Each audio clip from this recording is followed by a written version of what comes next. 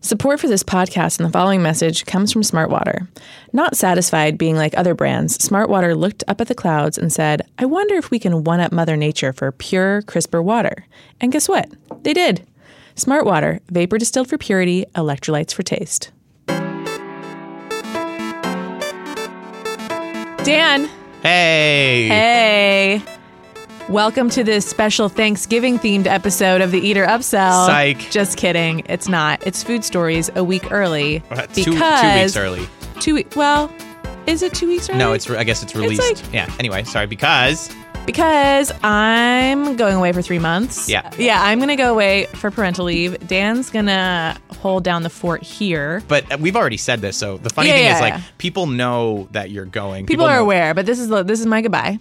Well, the last time was supposedly your goodbye, but I was like, let's see if we can squeeze another episode. Yeah, why not? Because today's my due date, but I might be working next week. Who knows? Yeah. I just asked her to do me a solid, come in on the due date. Yeah. One more. I'm here anyway. One more I might food be here stories. Monday, might be here Tuesday. But we are doing food stories because it's our favorite thing to do. Yay! Let's get into it. Dan, good luck over the next 3 months. All right, Amanda, here's a story that I don't really fully understand. It's a confusing one. There is a county in Georgia that is trying to separate themselves from a larger county in order to attract better restaurants, they say. It was one of their many reasons. One of their basically they're a bunch of racists and well, they're part of a much larger municipality that is, first of all, run by an all-black leadership team, like city council, mayor, et cetera. And there's a high level of, I think, people who are poor in the community and people who are people of color. And this rich section of the town wants to just pocket.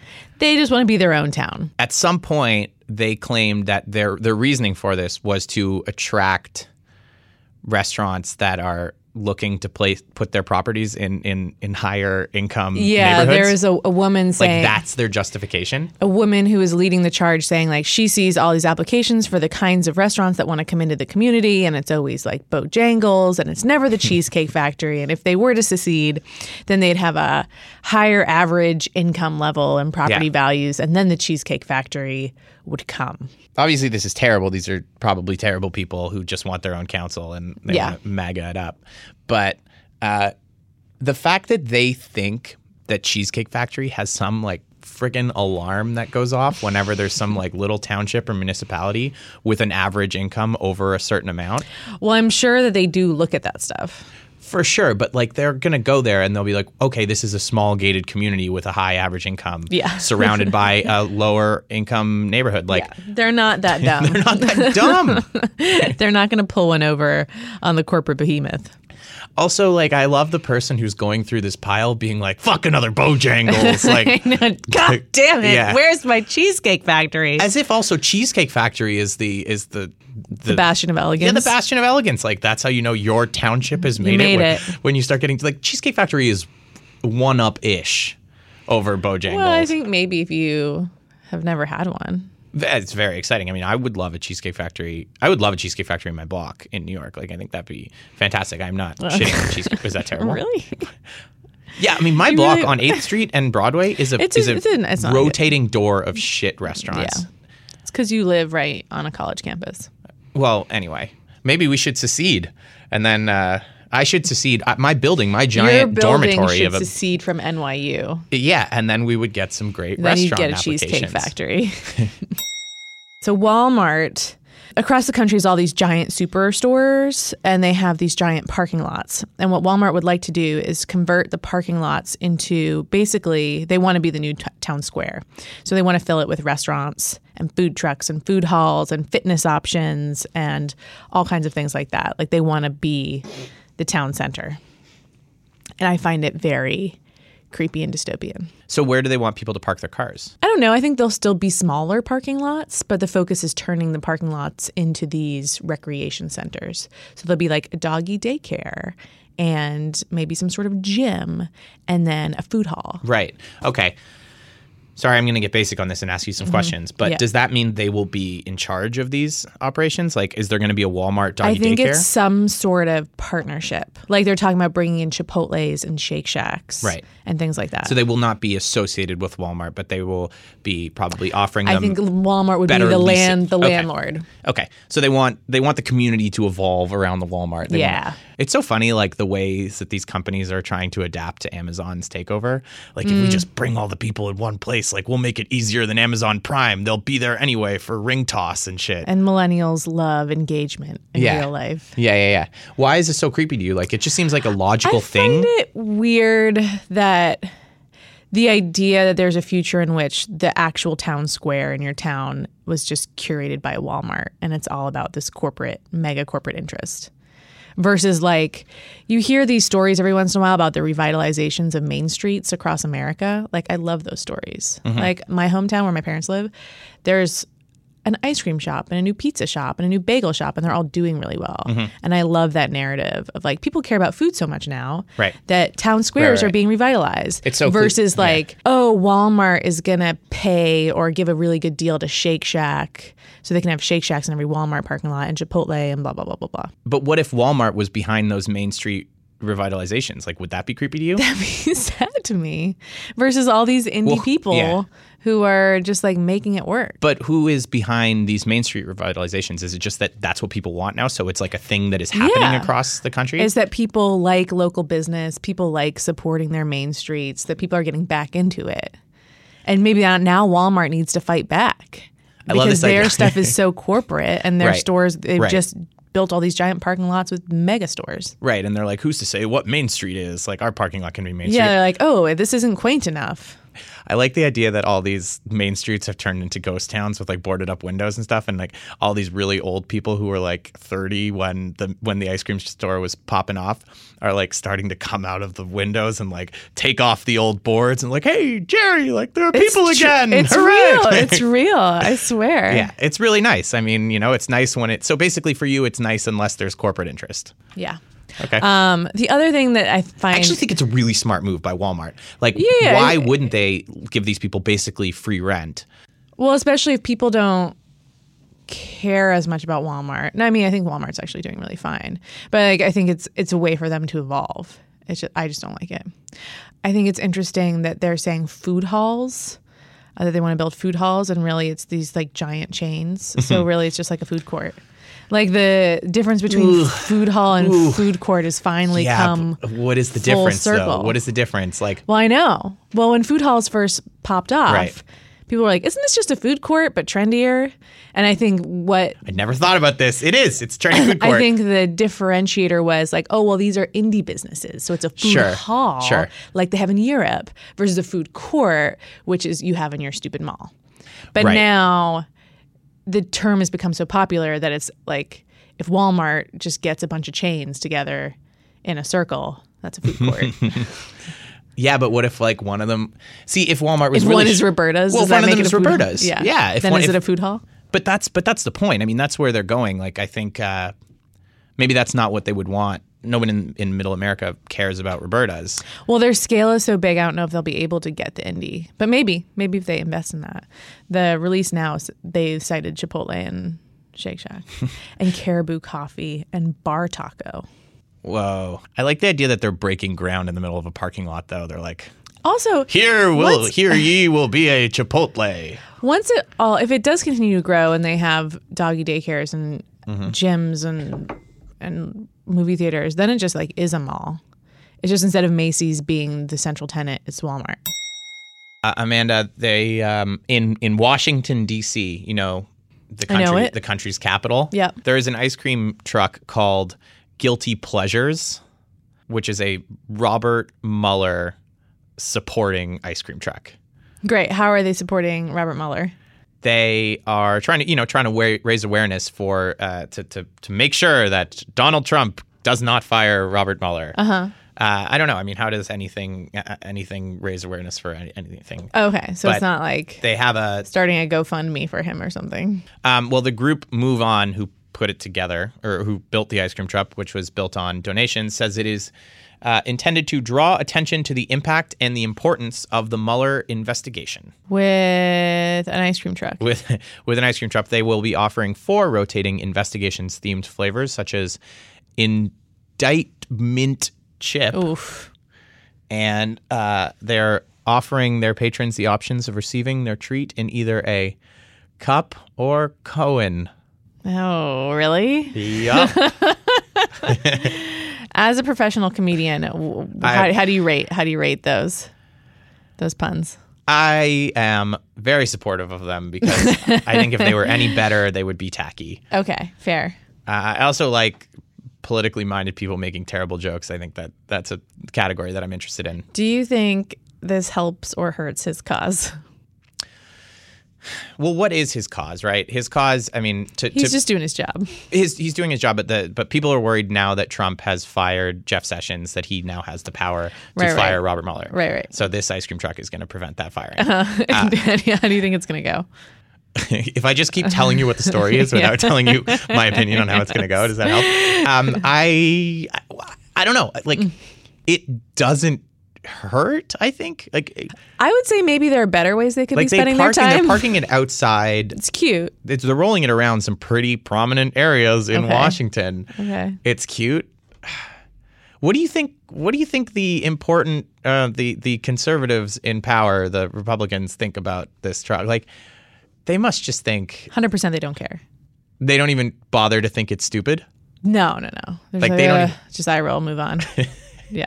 I mean, they must be a little bit impressed with the stupidity in this one. No, I mean, I bet they share my opinion, which is like, you must have something better you could be doing with your time than this. Yeah. I mean, sometimes you have to think out of the box and getting your message out there, but I don't know. Also, really bad timing because this just debuted this week, right? It's freezing. And Washington, D.C. just got its first giant snowstorm. Yeah, I mean, Maybe a pumpkin spice latte truck. Support for this podcast and the following message comes from Smartwater. Not satisfied being like other brands, Smartwater looked up at the clouds and said, I wonder if we can one-up Mother Nature for pure, crisper water. And guess what? They did. This is the kind of water that regular water gets jealous of. It's the water that refreshes like no other brand. Try it. Smartwater, vapor distilled for purity, electrolytes for taste. This is my favorite story this month. Half month. Danny Meyer, famed restaurateur. Oh, right. I forgot to read up on this one. Okay. It's okay. Tell me about it. Famed restaurateur. Yeah. Is, I think, how many restaurants would you say he has in New York? Like half a dozen. Yeah. Is opening a restaurant called The Intersect. It's a 3-story restaurant. I think it's in Meatpacking. The Intersect by Lexus. Intersect by Lexus. By Lexus. Must say by Lexus. I haven't heard of anyone doing this yet. It is wild that it hasn't happened, and it's crazy to me that Danny Meyer is opening a restaurant like by Lexus. It's just the more I want to get angry at it. It's a permanent thing? Yeah. So what he's doing is he is operating it himself, but every 6 months they're bringing in a new super trendy Who's chef. He? The Union Square Hospitality Group. Okay. Is bringing in a super trendy chef to design the menu, and then his team are going to execute it. This month, it's the chef from Frenchie in Paris. Okay. It's something that I want this to drive me crazy, but it just makes a lot of sense. You want it to drive you crazy because of the branding? Yeah, it seems like and how like unpersonal. Danny Meyer has done so well, right? I don't think he needs another. Like, he's not going to live and die by another successful restaurant. Mm-hmm. So it seemed to me originally like, why, like, think about his restaurant portfolio now. He's got a bunch of really cool restaurants and then one by fucking Lexus. No, he has a much broader portfolio than that. Like, he has a lot of partnerships with like museums. For sure. Right. He's done a lot of like non-indie type things. He's not like Mr. Indie credibility. Okay, but a lot of those things are not Danny Meyer restaurants.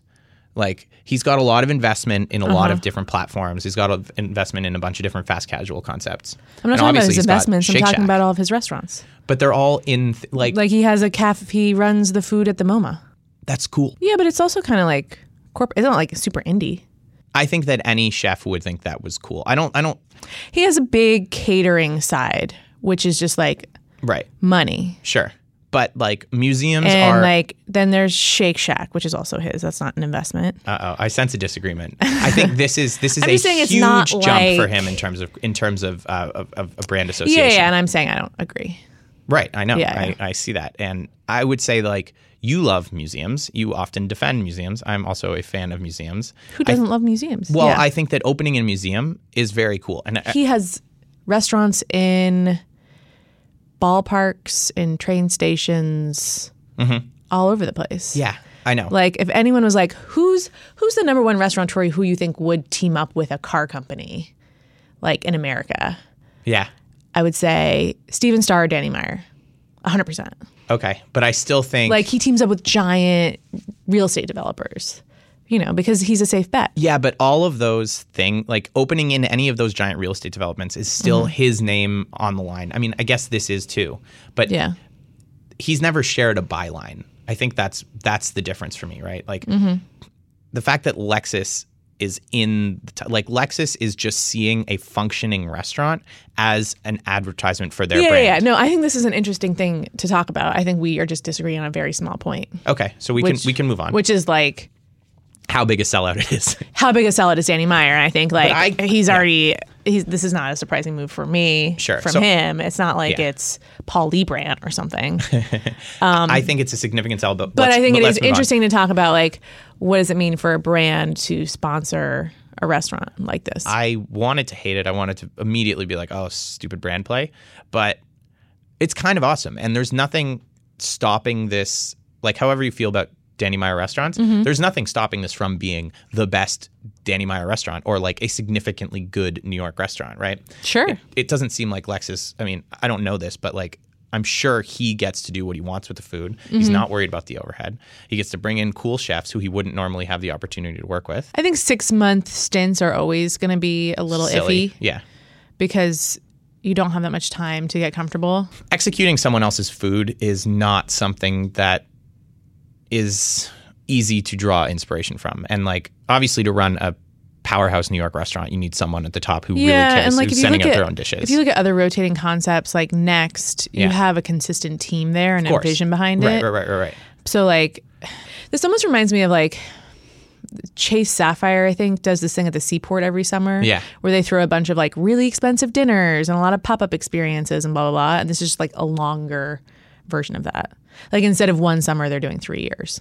This feels more like a legitimate restaurant build out. Like Lexus is owning and operating a restaurant in collaboration with Danny Meyer. Whereas the Chase Sapphire thing to me feels more like a chef's club. It's an actual pop-up. Yeah.